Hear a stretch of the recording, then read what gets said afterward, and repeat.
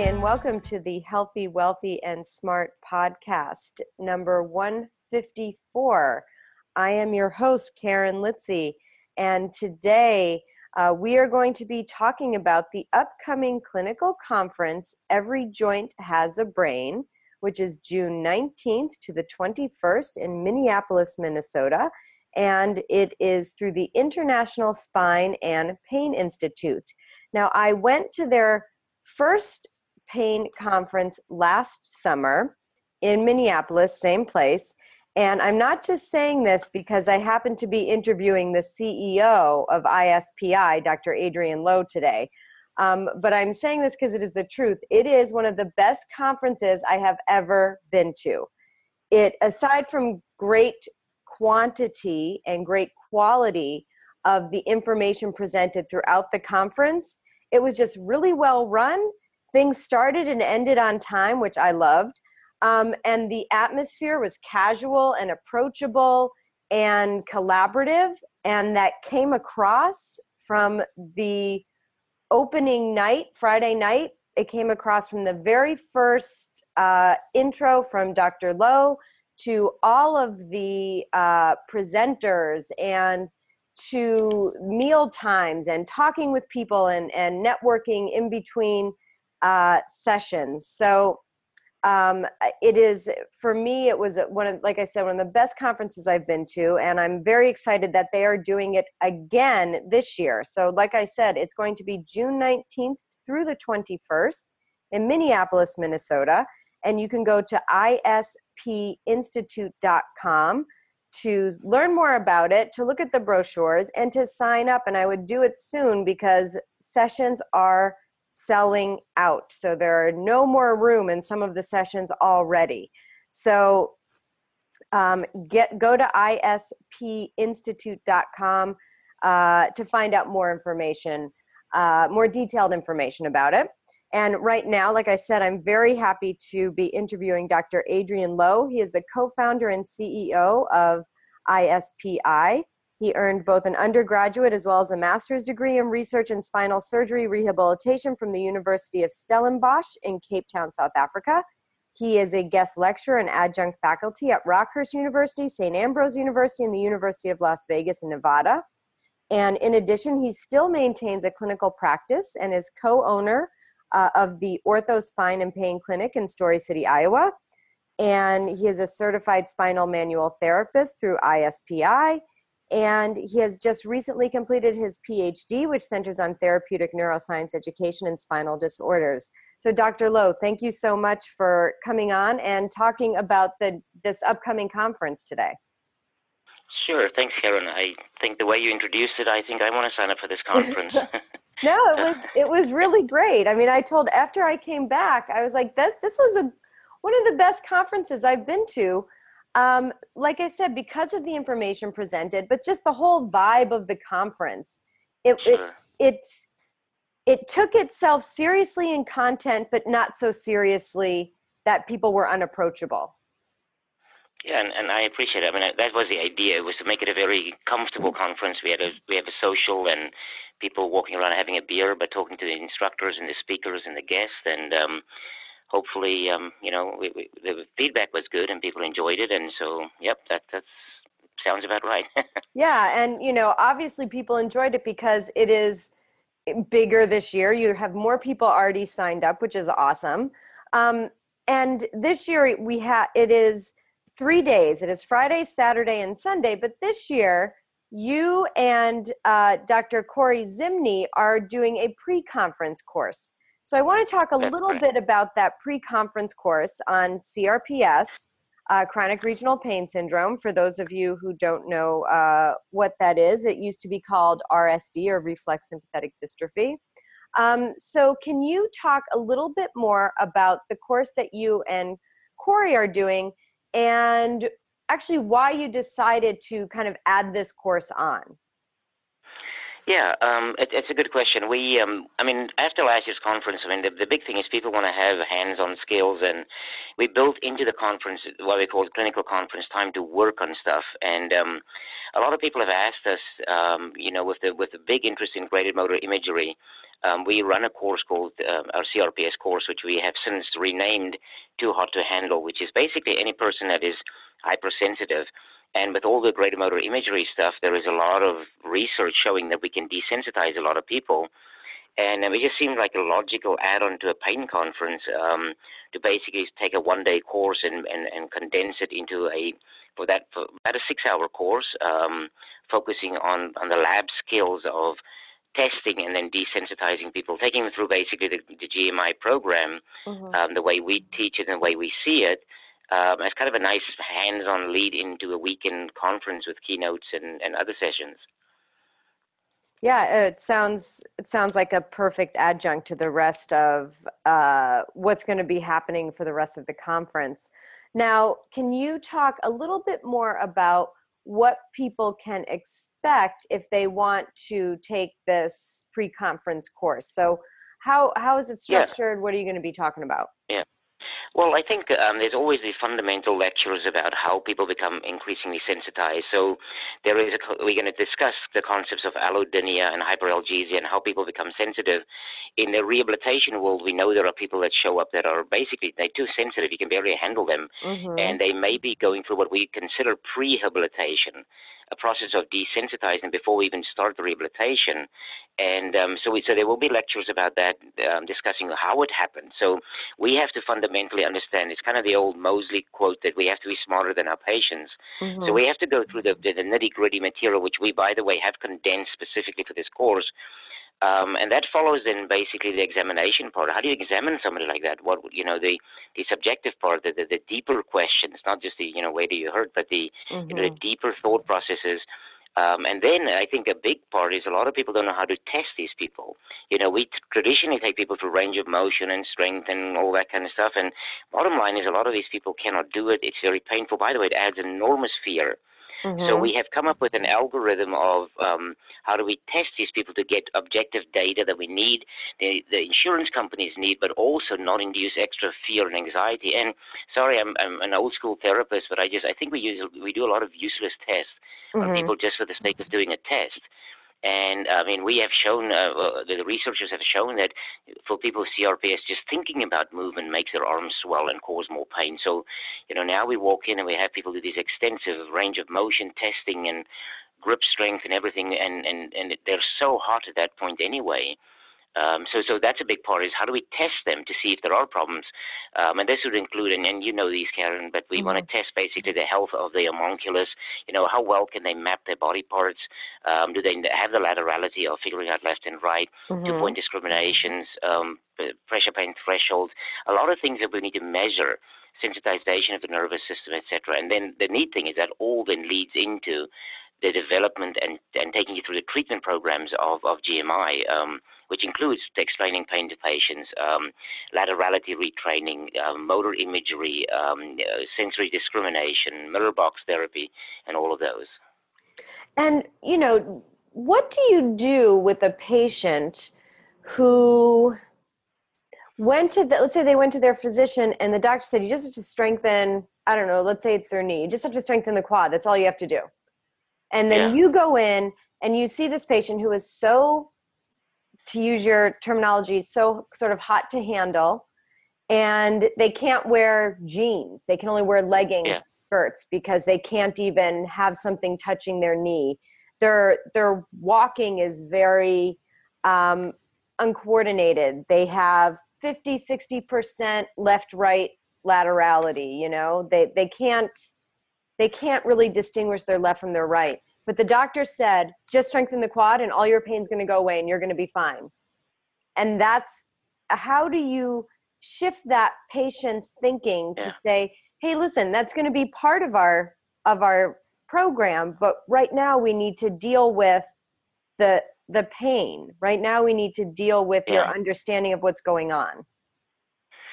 Yeah, I mean, in that case, I think you got a doctor problem, not a patient problem. I think the easy thing is, and it's no different than anything else we do out there, and that is, if you create enough trust by the patient that they trust you, that's with spending time with them, truly caring about them, showing them what you find, explaining things, and this is stuff that is fundamental to what we do.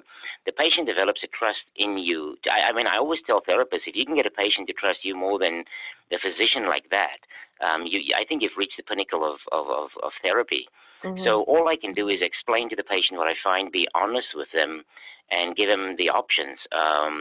I'm sorry, I think I'm ethically bound to do the best thing for the patient, and at that point, a quad exercise is not the answer.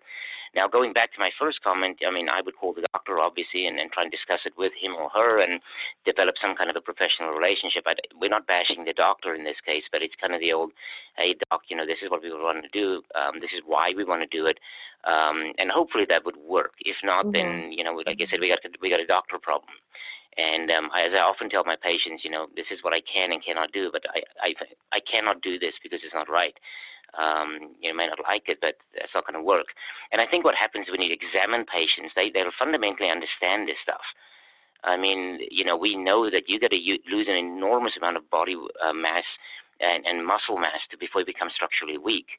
All the geriatric studies have shown it to us, people in famine areas. So, you can basically deconstruct the whole model in front of them, but they fundamentally know. Maitland had a saying that if we just listen to our patients, they will tell us what's wrong with them. And if you just listen to these patients, they're going to tell you, I hurt, I'm in so much pain, I can barely move. They know their problem is a pain problem. It's not a tissue problem. It's not a strength issue. And so I think they are smarter than we think. And if we figure it out and test them and explain things to them, they will come around and say, yeah, you make sense. I probably should first get the pain down. But yeah, it's never easy. And it's that whole thing about between the doctor and the patient and you. But, I've sworn an oath to the patient, not the doctor. So I will tell the truth to the patient and explain things to them. And they can choose. If they say, no, I really want to have the strengthening, that is fine. There are many other clinics around the area that can see them. I have no problem with that. I think that's okay. I don't know, maybe I'm just an older therapist, but I have to be honest with my patients, and this is just one of those.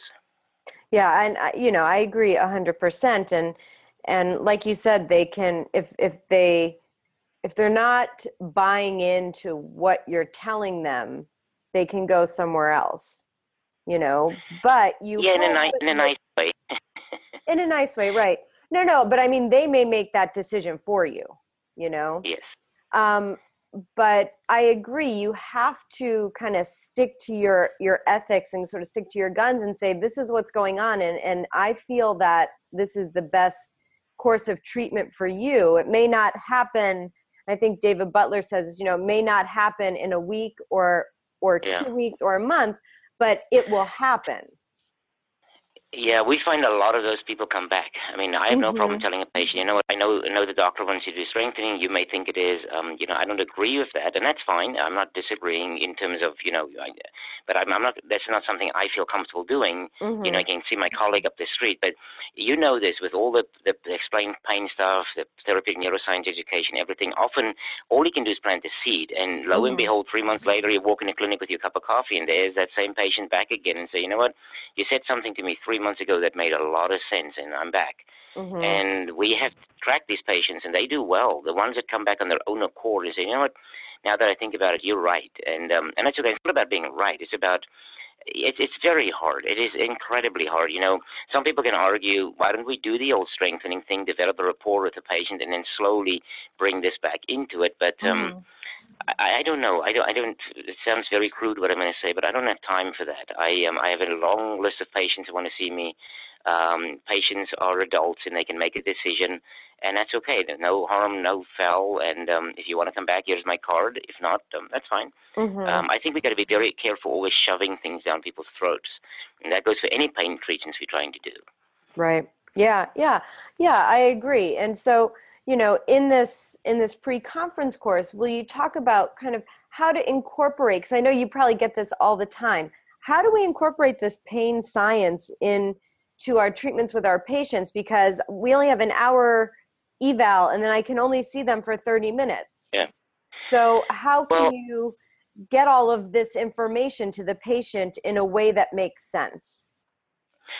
I think it's easier than you think. Karen, I've been around the pain stuff for a long time, and David and I have spent a lot of time together.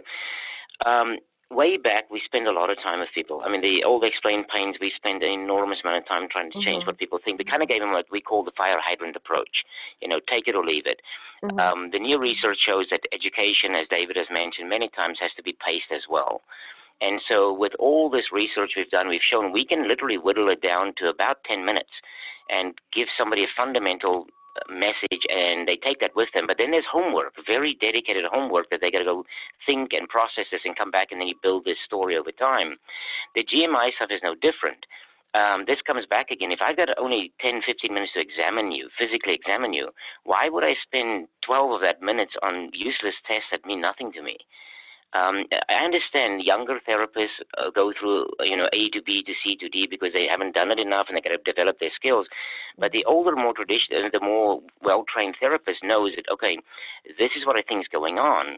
Now, how do you confirm it? An objective exam is just to confirm or negate what you think is going on. So if I'm thinking that you have central sensitization and you have very poor body awareness, the go-to stuff we got to do here is going to be two-point discrimination. It's going to be laterality checking. It's going to be pressure pain thresholds, just as a short list. And if you've done that and you've figured out, guess what, we're on the right track, you may have enough data to say, we know what we got. We don't have to go much further. Right. Every therapist knows you can over time develop your measurements if need be. And that leaves you then more time for some treatment, some meaningful treatment. And the cool thing about the GMI program is there is a sequence, and we don't have to do everything on day one. We do phase 1 and work to phase 2 and 3 and 4. You work your way down. So I think it's very doable. I mean, we run a very busy clinic. We see a lot of people in pain. I can tell you we see a very high quantity of CRPS patients, and we have enormous success with them. And it's very dedicated hard work, but a lot at home too. They get homework. Yeah, and I think that's something that if you're a therapist that you have to reinforce with your patient is that you're not doing this to them. They have to be a very active participant in their program. That, like you said, they have homework to do. They have to do this. Yeah. Well, you were last year at a conference. You went to the roundtable meeting with the speakers, and Tim Flynn made a beautiful comment where the future of healthcare is to help people help themselves. And I think E.L. Lederman mentioned it as well. The way healthcare reform is, it's going to come onto the patient. You need to help yourself, and that's powerful.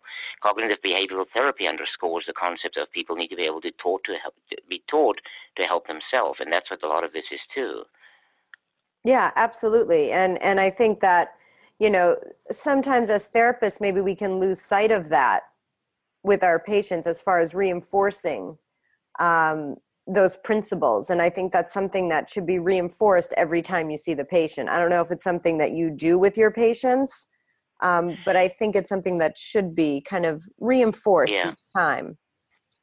Yeah, we have very strict guidelines, and people kind of look at me funny at courses, but we have strict guidelines about being on time, not being late, showing up for appointments, doing homework, and it's not we didn't one day sit around, had a few beers and decide, this sounds really good. This comes from really good behavioral research. It shows we just need to keep them accountable, and we have found that patients thrive when you give them rules. You give them very specific good rules. And they do great, and those that don't do it, they don't do well. And there's a lot of people in pain. 100 million Americans have chronic pain right now. I mean, some form of pain. There's enough people needing help. And if you give them the rules, and it's kind of interesting because they want the rules. They want to know what can I and can I not do. So we tell our patients, I'm going to see you so many times a week, and this is how long a session will last. And these are the rules. They're non-negotiable. You will be on time. You will show up for your appointments. You will do your homework. I can only meet you halfway. The other part is yours. And so it's kind of you set up that contract with your patient. And we just keep them very straight and narrow with that. And that fits in with do your homework. Because you know it, Karen. I mean, patients coming, I feel terrible, I'm having a bad day, and they show up and they don't show up, and they're always late, and they don't do it. No, that doesn't help anybody. It doesn't help you. It doesn't help the patient. It doesn't help the payer. It helps nobody. Right. And so we got to keep them accountable. Now, again, we're not monsters. People do come late because there are snowstorms and stuff. We understand that. We're not. Sure. We're looking for behaviors. The same patient's always late with the same brand new car that always breaks down. That doesn't make sense. Right. So we just, and again, we're just honest with them. I cannot help you anymore. I'm sorry. So it's strict, but it comes from this compassion. There's a saying out there that honesty without compassion is cruelty, and I agree with that. Mm-hmm. I think we need to be honest with our patients, but come from the perspective, I care so deeply about you that I need you to stick to these rules. It's kind of like a kid almost. I care deeply about you, but these are the rules. I don't want you to hurt yourself, kind of thing. Of course, of course. And before we get into sort of the more bulk of the conference, I just have one more question on the course that you're doing. And because I know you probably also get this question a lot, and I think we've spoken about this in the past. But, you said you have someone come in and you sort of have this working hypothesis or this that, I think they have, from what they've said in the interview, I'm thinking maybe there might be some central sensitization happening here. So what, in the interview process, what kind of things are you looking for from the patient? What is the patient telling you that would make you think, central sensitization might be happening? So I am going to do my 2-point discrimination. I'm going to do my laterality testing. So how would you get to that point? Well, in central sensitization, the good thing is Keith Smart gave us a list. The studies have now shown us that if people meet certain criteria or certain, not criteria, but they tell you certain things, that we know the chance that it's central sensitivity is more. It's like diffuse widespread pain versus more localized. Allodynia, sensitivity to light touch. You start getting psychosocial factors like depression fitting into it, high fear avoidance. You start getting widespread palpation tenderness. There's things we can follow through. Mm-hmm. I mean, when we write up papers and we say, well, we did this approach to somebody because they had central sensitivity, we have a checklist we go through. So it's the common things we all know. The pain is beyond the time of recovery. It should be better by now. It's spreading pain. They're sensitive to palpation remote from the injured or the primary painful area, all of those things. So we listen to those. Specific to laterality and stuff, we're looking for things like people commenting things about, the arm or the leg doesn't feel like it's mine. I feel like I got 2 left arms. We even ask them directly, since this has happened to you, have you ever felt like your arm doesn't belong to you? Does it feel like it feels strange or different? Those are some of the early things we'll find out from people, which can get obviously really bad. We have people do pain drawings. We give them a body chart and say, show us where you hurt. And the work by Michelle Sterling has now shown us and some other people that they don't know where their body parts are, so they color in the whole area. So what we have now done is we take, for instance, if your arm is hurting, we give you a much bigger picture. We blow them up to an 11 by 17 page, and we ask them, show us where you hurt. And even with it, when we make it bigger, easier for them to color in, say, only the thumb and the index finger, they color the whole hand in, which is for us kind of a subjective. They may not even know where the hand is. So now we're going to go do 2-point discrimination around the hand to see do they even know what it is and where it is. So it's a little clues like that we would work our way through, yes. Yeah, and that's, I think for me in my head, what you just said makes it so much easier to sort of structure your time with the patient to make the most of the time you have with them. Would you agree? Yeah, I just think you need to be focused. You need to know what you're looking for, zoom in on it, confirm your hypothesis, and then start correcting it, working on correcting it if it's a problem, yeah. Yeah, absolutely. And so just so people know, those are some of the things that you and Corey will be talking about in that pre-conference course. So now let's go to the conference as a whole. So like I said in the intro, your first conference was last year. So what did you learn from putting on a full conference last year? And from what you learned last year, how did that translate into what you're doing this year? Did you make any changes? Did you say, hey, last year was perfect, we're done, we're sticking with the same mold? What changes came about, if any? Well, I need to correct you. Last year was our 3rd conference. Oh, sorry about that. We did 2 conferences in Kansas City when we lived in Kansas City. So we had several years ago, we did our first one on low back pain, and then we did the following year on neck pain. We then moved our conference to Minneapolis last year, which you obviously were at, and we focused specifically on pain. The reason this year we're going back to pain I think what we learned basically is if we build it, they will come. We are inundated with courses on pain, and we're talking now about PT schools, the VA, community. I'm presenting community lectures on pain, and they sell out in a heartbeat. I mean, there's just this enormous interest in pain right now, and nobody knows what to do, what's going on. We all know opioids are very bad for us, but then the question comes to what do we do? So we built this conference, and the idea was to talk about pain, and you know, we had a great response from people. As far as what we learned, you know, without being silly about it, but yeah, we just learned that if we build it, they will come. They really want to come, and they're interested in it. Because we went back to pain this year is primarily because the pain one was just very popular. And we had such good feedback from people about, you know, we want to know more about pain. And between me and you, we're actually already confirmed 8 keynote speakers for next year already. Nice. Which we'll be announcing at this conference. And it will be another pain conference because it seems like the pain one is really interested. And if you look at the conferences out there, there's not many of these kinds of pain-centered conferences, specifically for therapists that are out there. So I think people are interested. You know, as far as what we learned, I think my staff did just phenomenal. I am so proud of them because, like you said, everything ran well, and I'm so proud of them because we literally just have to replicate a lot of the same stuff. We take the comments of people very serious, and so we make changes as needed. But if you look at it, you were there last year, a lot of it is very similar design. Next year will be different because I think we're going to run out of space the way it's designed right now. But no, I think people like the social events. The food it's all-inclusive food. There are many other events. We just this morning actually confirmed we're changing the Sunday morning, you know, the free yoga session. We've actually had to replace with the Pilates session, and so people can come to those for free. There is dinner, there's food everywhere, Friday night reception. The format seems to work for people, especially being done Sunday around noon, so people can get home. But, yeah, I don't think we made too many changes this year for people. Yeah, no, I mean, like I said last year, the one thing that I really appreciated was like things started and ended on time. And I know that sounds silly, but it means that's like a huge deal, you know, because there's nothing worse than, you know, you're in a session, it's going over and going over. And then, because then you start to get a little anxious and you're thinking, am I going to be late for what I want to do next? And that just didn't happen. Everything went very smoothly. No, we have, just like our patients, we got strict rules. My general manager walks around with a big bell, and she lets everybody know. We let the speakers know. We strategically place our faculty in the rooms with the speakers, so as kind of room moderators, assistants at the courses, and they have strict rules about we got to keep this thing moving. So it's good to hear that. But, yeah, there's no margin for error when things run at this pace. Yeah, absolutely. And so what are you looking forward to? What sessions are you looking forward to attending this year? Oh, that's a good one.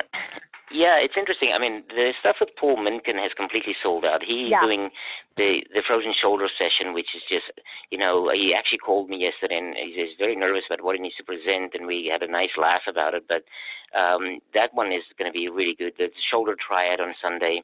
We got Cesar Fernandez coming from Spain, and I've heard Cesar speak many, many times, and just one of the brightest minds on the planet. This guy has connected so many dots for us, even with his quirky little Spanish accent. People love listening to him.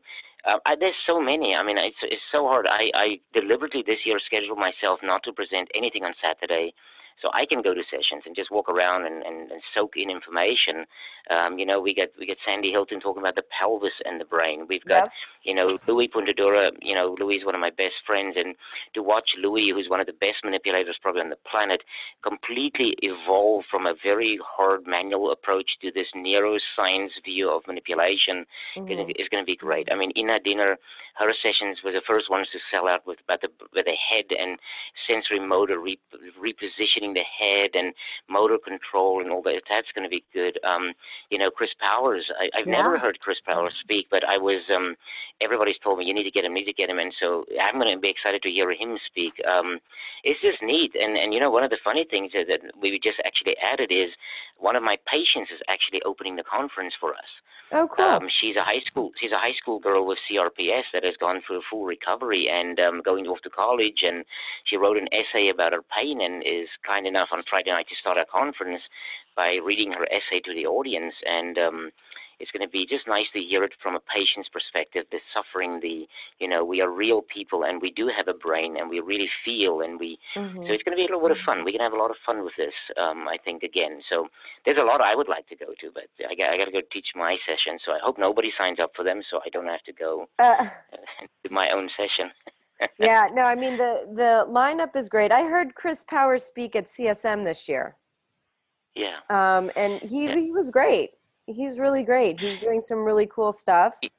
Yeah, he's doing phenomenal stuff. And yeah. Louis basically told me, too, you need to get him. And so we got him involved, and we're very excited to have him come. Even my buddy Steve Schmidt is back again. I'm thinking Steve has taught with us every time, and he's just phenomenal, this stuff. Yeah, he was great last year. Yep. He was wonderful last year. Really, really great.